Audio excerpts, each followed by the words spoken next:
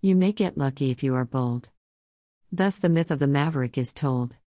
Success stories seem to be replete with narratives of extraordinary feats achieved by folks who took a leap of faith, risk-takers who plunged deep into turbulent waters and obtained massive rewards with minimal pain.